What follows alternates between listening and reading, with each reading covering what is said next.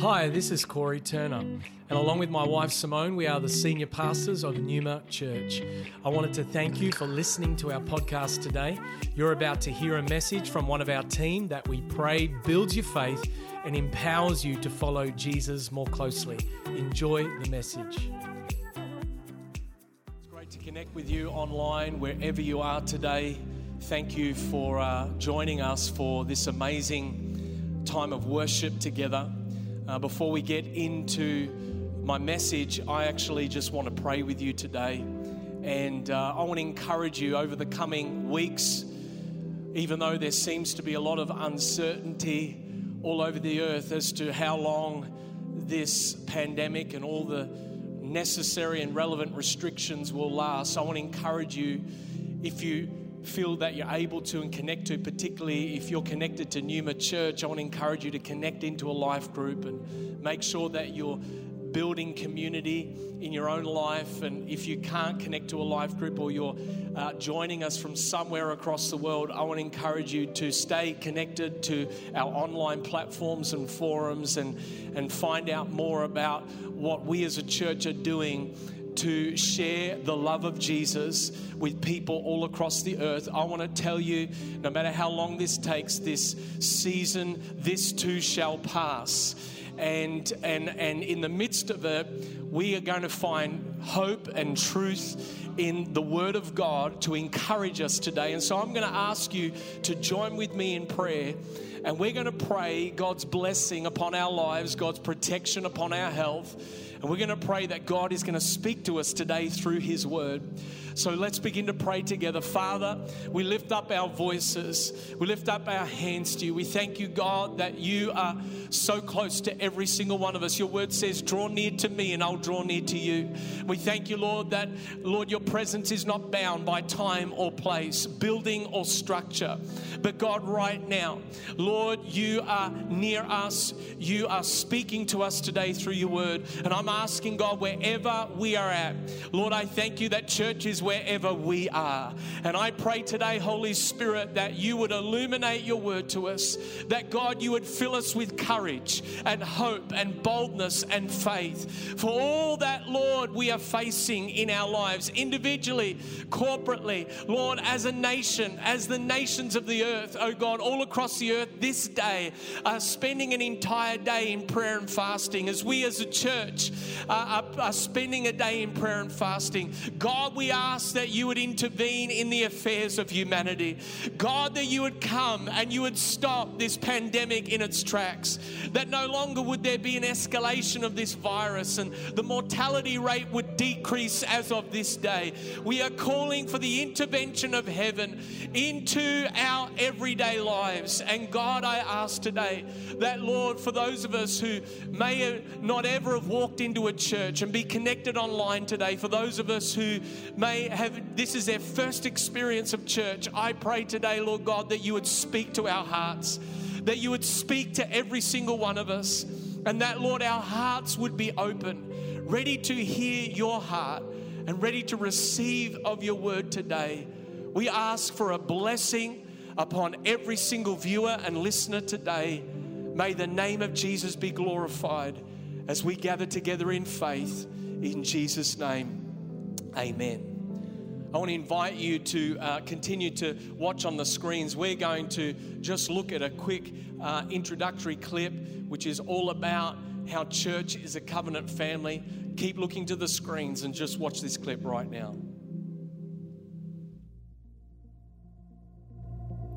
We live in an increasingly individualistic culture.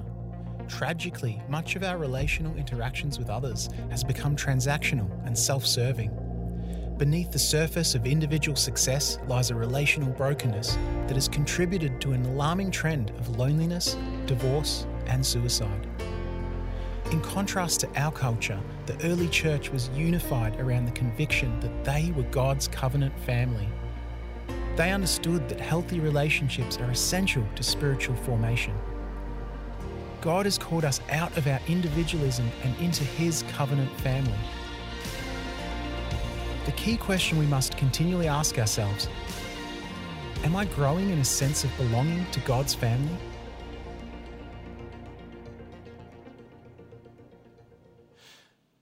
That's a really important question, and I want to invite you to listen along, or if you've got a Bible accessible to you, to read along. I'm going to be reading from Romans 8, verses 14 to 17. The scriptures should come up on the screen. And the Bible says, the Apostle Paul is writing, and the Bible says, "For all who are led by the Spirit of God are sons of God. For you did not receive the spirit of slavery to fall back into fear, but you have received the spirit of adoption as sons, by whom we cry, Abba, Father." The Spirit himself bears witness with our spirit that we are children of God. And if children, then heirs, heirs of God and fellow heirs with Christ, provided we suffer with him, in order that we may also be glorified with him. This morning, I want to speak to you on the subject, church is a covenant family. This is a value in our church, and it's something we talk about a lot. And I want to speak to this, particularly at this time when so many of us are feeling isolated and disconnected from each other. It's so important that we remember who we are as God's people. And maybe you've never attended a church before, but you're listening in and you're viewing this today. I want to encourage you to somehow online or with some friends or family that you know are believers to connect. Maybe send them a text and help them, ask them to help you better understand what it means to be a part of church as the family of God. I think if the coronavirus has shown us anything, it's shown us that humanity is still broken. The Bible says in Jeremiah 17:9, "The heart is deceitful above all things and desperately sick. Who can understand it?" And the prophet answers that question with God's word, and God's word is, "I, the Lord." Only God can truly understand the matters of our hearts and can provide answers to the questions of our hearts. For all of our advances in technology, education and finance, we've discovered that we are very much vulnerable as a people group. We've discovered that we are still very much selfish, and we are still desperately searching for a Savior that will save us from our greatest problems. And to be honest, for all of my theological training and years of ministry, I, like you, have been forced to re-examine some of the big questions of life. Questions around faith, questions around eternity, questions around purpose. And while casinos here in Melbourne still remain open and football games are being televised on TV without a crowd attending, there is one group of people that have been entrusted with a message that has been bringing hope to billions upon billions of people for 2,000 years, and that group of people is called the Church of Jesus Christ. You see, for centuries, the church has survived world wars, global pandemics, and every act of persecution that has come against it to try and shut its mouth. But none of these things, no tragedies, no crises, nor any of these attempts have ever been successful. Why is that? Because the church isn't a building, and the church isn't a place, and the church isn't even man's idea. The church is a group of people called out by God, by the Holy Spirit, to preach the gospel, the power of God unto salvation for every single person who believes. The church is a group of people called out by God to worship Jesus as King of Kings and Lord of Lords. The church is called out by God to gather together and pray, and even maybe pray in disconnected locations as we find ourselves right now in these challenging circumstances. And yet as we pray, dare to believe that a simple act of prayer could make a huge difference in the challenges that every single one of us are facing. You see, the church is God's idea, birthed by the Holy Spirit, called to disciple people, to follow Jesus, called to equip people to fulfill their calling, their purpose, and their ministry in the earth. And Jesus promised us in Matthew 16, "I will build my church, and the gates of hell shall not prevail against it." You see, today might be the first time in a long time you actually connected to church. And if you're facing financial hardship, during this economic downturn, I want to encourage you to lean in and listen to the words of the gospel again. If you find that fear has been knocking on the door of your heart, overwhelming you, I want to encourage you to listen to the truth that is found in God's word. If you are struggling with anxiety and panic at the news headlines and all that is happening around you, maybe it's time to switch off the headlines for a moment and to switch on to the truth of Jesus Christ, where the truth says, you shall know this truth, and this truth shall set you free.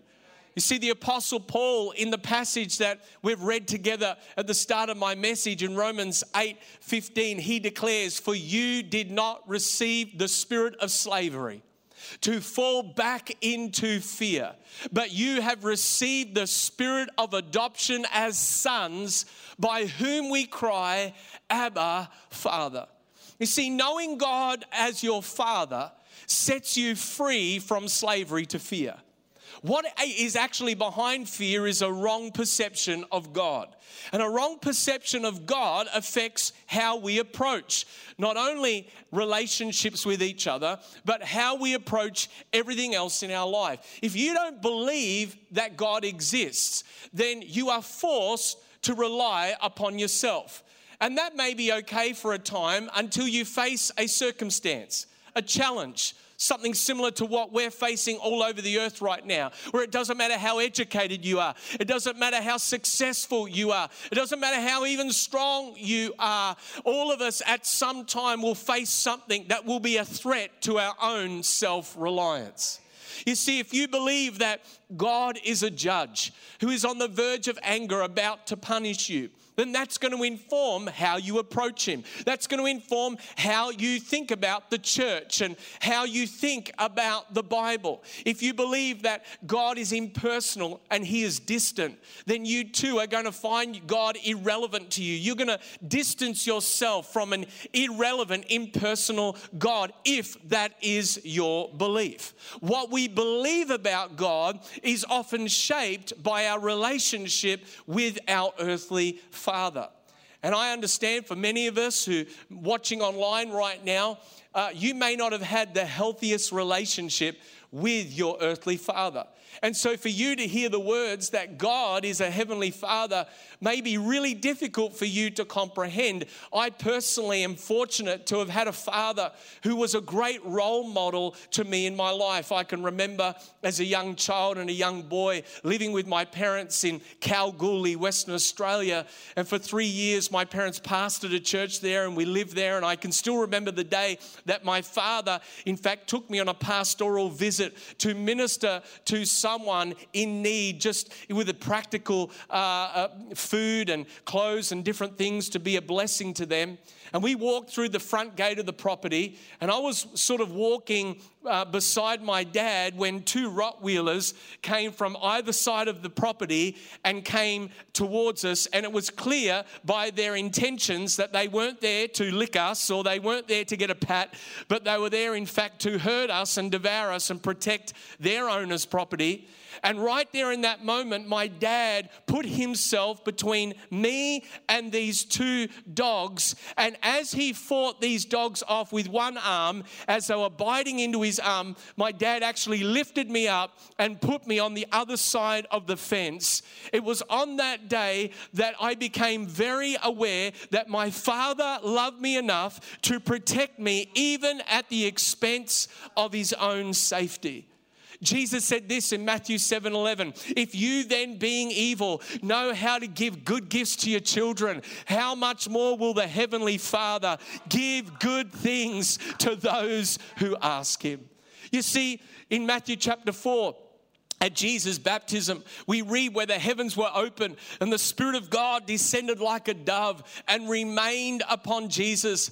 And the Father declared Jesus' birth certificate to all of the universe. He said, this is my beloved Son, in whom I am well pleased.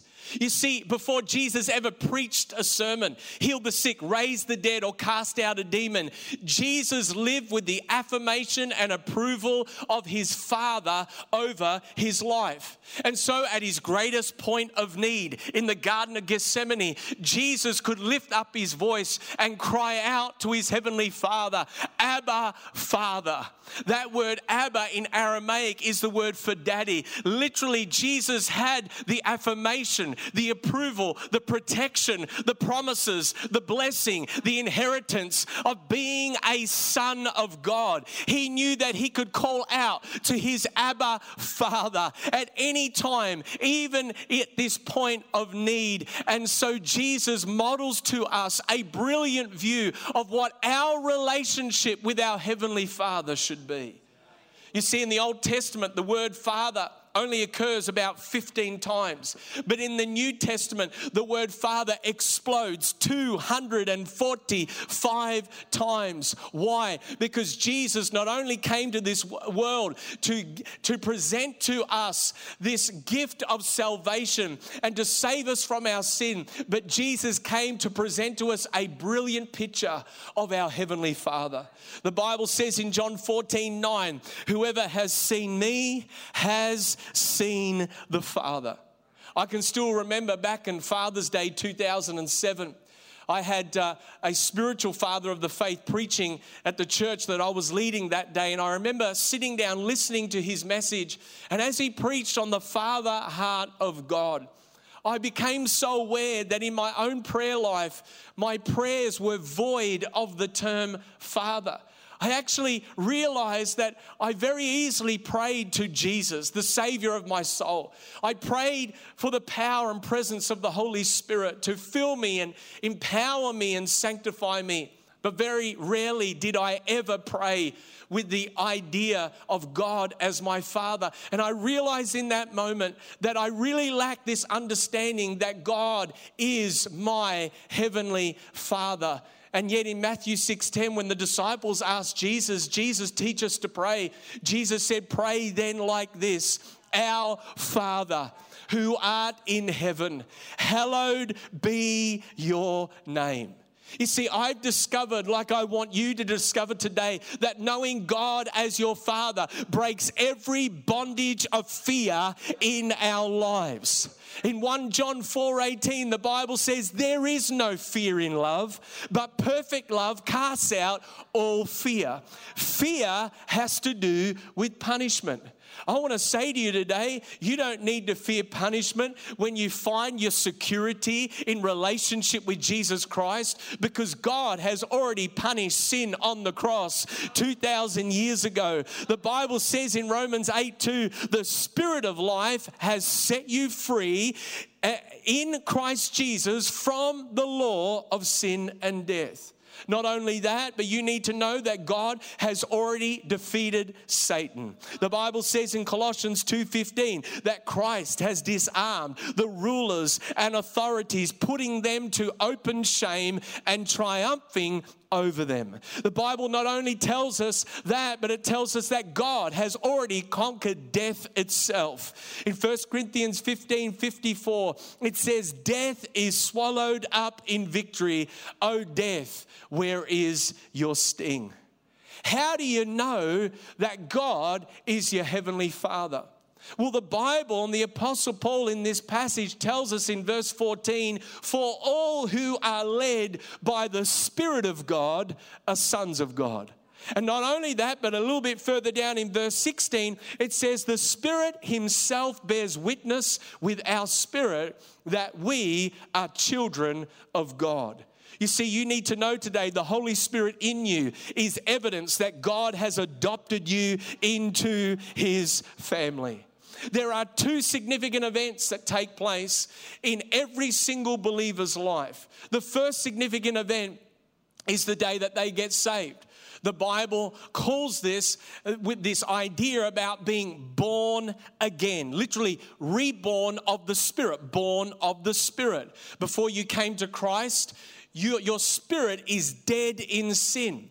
It's lost in sin. It doesn't have the ability or capacity to be able to save itself or revive itself. Your spirit is dead. But when you have an encounter with the reality of the gospel of Jesus Christ, and you believe in your heart that God raised Jesus from the dead, and you confess with your mouth that Jesus is Lord, the Spirit of God sets your heart alive. You absolutely in that moment are born again, born anew, born of the Spirit of God, and the Holy Spirit comes and begins to regenerate your heart, begins to work in your heart and live in your heart. But there's another event in the life of the believer, and it's the day that they get filled and baptized with the Holy Spirit. The Bible tells us in Acts chapter 2, on the day of Pentecost, the Holy Spirit was poured out on all flesh. And it was confirmed with signs and wonders and a beautiful language called speaking in tongues. And this power that came was to help every single believer live a life of boldness and power to be a witness to the truth of who Jesus Christ is. You see, when you're born of the Spirit and you're baptized in the Holy Spirit lives inside of you, and the witness of the Spirit inside of you is evidence that you have been adopted into the family of God. The Holy Spirit gives you assurance in your heart that you belong to the family of God as a son and daughter. Now, that term son in this passage is a really interesting term. It's a legal term that is used in adoption and inheritance laws in Roman culture. My own sister, who is now in her early 30s, is adopted into our family, the Turner household. I still remember my parents going and getting my sister when she was 4 months old. I was 8 years of age at the time. And I can remember driving back to our home with my sister in her chair and in her cot in that car. And it didn't matter that she was from another country, South Korea. It didn't matter that she looked a little different to me. The moment that she was brought into our family and we had that official document, she became a Turner. And she had all the access to all of the privileges and rights of being a part of our family. You see, you need to know today, in the same way, when you get saved, God adopts you into his family. It doesn't matter what mistakes you've made in the past. It doesn't matter the brokenness of even what you may be facing right now in your life, but you can, by faith in Jesus Christ, be adopted in to the family of God called the Church of Jesus Christ, and you can have access to all of the rights and all of the privileges of what it means to be a son and a daughter of God. And every time the Holy Spirit living within you prompts your heart, guides you into all truth, you are reminded again, I am a child of God. You see, being a part of God's family, in fact, gives you an inheritance. And the Apostle Paul in verse 17 brings the whole message of his writing to a climax when he says, and if children, then you are heirs, heirs of God and fellow heirs with Christ, provided we suffer with him in order that we may also be glorified with him. You see, being a child of God means you have access to all of God's promises, no matter what problems you may face in your life. Being an heir, the definition of an heir is literally a blood relative, legally entitled to inherit the property of another on the person's death. Well, the Bible tells us in Ephesians 1:11, in Christ we have obtained an inheritance. Every single person who believes in Jesus is a part of the bloodline of God's family and has access as an heir to an inheritance. God has made it official through an act of covenant secured on the cross 2,000 years ago and sealed by the Holy Spirit. The Bible tells us in Ephesians 1:13 that in Christ, when you heard the word of truth, the gospel of your salvation, and believed in him, you were sealed with the promised Holy Spirit, who is the guarantee of our inheritance. You see, no matter what problems we may face in the world, they cannot cancel out God's promises over our lives. If tribulations right now are overwhelming you, I want to encourage you with the promise of John 16:33, take heart, Jesus has overcome the world. If fear is knocking on your door right now in your life, I want to encourage you with the promise of 2 Timothy 1:7, God has not given you a spirit of fear, but a power, love, and a sound mind. If you're wrestling with fear right now, just know God has not sent that, and that fear must bow to the lordship of Jesus in your life. If you find yourself isolated, separated from loved ones right now, then I want to declare a promise of Romans 8:38, nothing shall separate you from the love of God that is in Christ Jesus. If you feel overwhelmed by news headlines, and to be honest, who doesn't right now, I want to encourage you with 1 John 5:4. This is the victory that has overcome the world, our faith. You see, every single child of God has access to 5,476 promises in the Word of God. Every one of those promises are accessible to you by faith through God's grace. I want to ask you today, what promise are you believing for in your life? What one of those thousands of promises are you standing on today in the midst of the chaos of what is happening around us? I heard an amazing story recently, and it's a true story that came from a columnist and a famous journalist in America called Dear Abby. And it was a true story of a father who lost his wife early on in life. He found himself raising their only child, a son, for many, many years through high school and then into college. And as time went on, because of the busyness and success of this father, he became a very wealthy, affluent, successful businessman. But he and his son started to grow apart. And as the son was approaching the senior year of college and graduation, the son came to the father and said, Dad, if I was to get straight A's on my studies and graduate with a great record of exams and assignments, would you consider buying for me a luxury sports car? And this son took the dad down to the local car dealer where there was this prize luxury sports car that he wanted his father to buy. And they even took it for a test drive. This is all a true story. They took it for a test drive. And at the end of the test drive, the father said, I really like this car. I would love to get you this car at the end of your college graduation. Well, the college graduation happened and the son returned home from interstate and he returned back to the family mansion and the father's house. And the father asked the son to come into his study where he would do all of his famous sort of business deals and all of his important meetings and conversations. And he asked his son to sit down on the other side of the desk. And the father grabbed a present that was all wrapped up, neatly wrapped up. And he pulled this box, this present off the shelf, and he pushed it across the table towards his son. And his son was sort of wondering what was happening. He was confused because unless there was some sort of blow-up luxury sports car in the box, he was pretty sure that he wasn't getting what he had asked for. And so rather reluctantly, the son started to unwrap the present. And he opened the box only to find a Bible in the box. And the father had written and emboldened into the front cover of that Bible the name of the son's name. Well, the son completely lost it. He didn't bother picking up the Bible. He responded in rage and he exchanged words with his dad and he stormed out of the study and he walked through the front door of that house, never to see his father again. This young man went and built himself a successful career.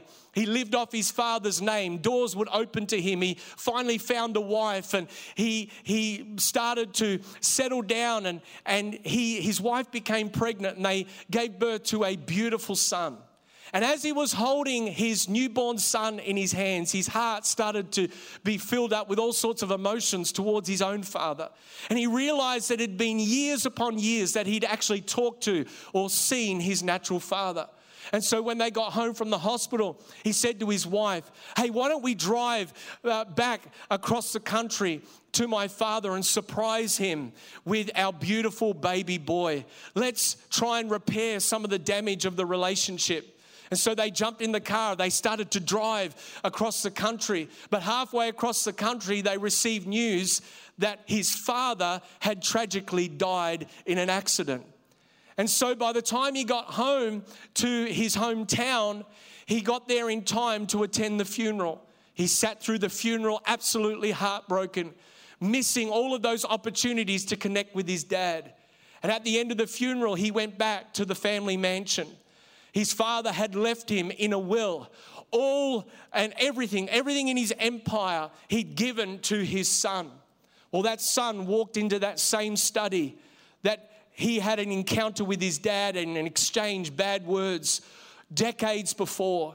And as he walked into the study where his dad would do all of his meetings and business deals, he started to look around at the books on the shelf, and there on the shelf was the same present, all wrapped up, torn some elements of it, but still there, all wrapped up on the shelf. He pulled that box and that present down, and he opened the box, and he saw the Bible again with his name blazed upon the front cover. He opened up the Bible, and the marker of the Bible fell open to Luke 11:13. Luke 11:13 says, if you then being evil know how to give good gifts to your children, how much more will the Heavenly Father give the Holy Spirit to those who ask him? His heart was wrenching within him, and he was filled with emotion, and tears started to stream down his face when he turned to the back of the Bible, and out of the back of the Bible, a key fell out of the back of that Bible. He recognized that key. It was the key to the luxury sports car that he had asked his dad to buy. You see, the father had bought that car, and the father had put that key in the Bible. And that young man took that key, he ran to the garage, and in the garage, under a cloud of dust, was the luxury sports car that he had asked his father to buy him all of those years ago. You see, the son had access to the key the entire time, but he rejected it because he didn't like the packaging that the key came in.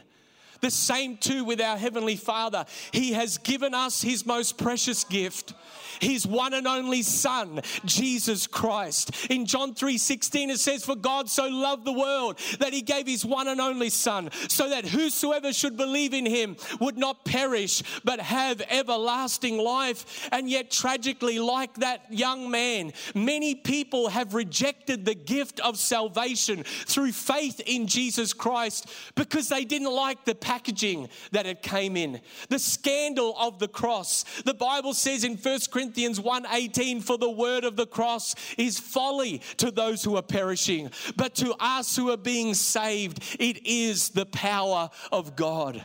Don't reject God's love for you. Don't reject the gift of God's Son, Jesus Christ, just because you don't like the packaging of the cross, or just because you don't like the packaging of the local church. You see, when Noah and his family, way back in the beginning in Genesis 6, were on permanent lockdown for 364 days in the ark. Can you imagine with me 2 by 2 of every creature, animal, and living thing being on an ark with a remnant of a family for 364 days, nearly an entire year? Can you imagine with me? There might be a few messes, a few issues, a few smells and things that they had to clean up. Yet I can assure you it was far better to be in the safety of the ark than to be drowning in the floodwaters around that ark. And you need to understand that the ark of the Old Covenant is a type of the New Testament church. Are there issues in the church? Yes. Are there imperfections in the people that lead the church? Yes. But it's far better to be in God's covenant family, to be in the ark of the church of Jesus Christ, Christ than to be lost and drowning in the chaos and the sin and the darkness of the world around us. You see, God has chosen what is foolish in the world to shame the wise. And God has chosen what is weak in the world to shame the strong. God has chosen what is low and despised in the world, even things that are not, to bring to nothing things that are, so that no human being might boast in the presence of the Lord. Thank you for joining us for this message today. We don't assume that every person listening has a personal relationship with Jesus Christ. And so today, we invite you to begin following Jesus as your Lord and Savior. The Bible teaches that every one of us has been created for a relationship with God. Sin has separated us from that relationship, but God loved us so much that He gave us His one and only Son, Jesus Christ. Jesus lived, died, and rose again, conquering sin, Satan, and death itself. If we believe in our hearts that God has raised Jesus from the dead, and we confess with our mouth that Jesus is Lord, we will be saved. So if you are ready to pray in faith, turning away from your sin and believing in Jesus for your salvation, please pray this prayer. Dear Jesus, I believe that you are the Son of God, and I ask you to forgive me and cleanse my heart from all of my sin. I receive by faith the free gift of eternal life, and I ask that you would fill me with the Holy Spirit. I thank you that I am born again as a child of God, and that you have made me a new creation in Christ Jesus. In Jesus' name I pray, amen. If you have prayed that prayer for the first time, we would love to know and help connect you to a local church in your area. You can contact us on our website, numa.church. Thank you for listening.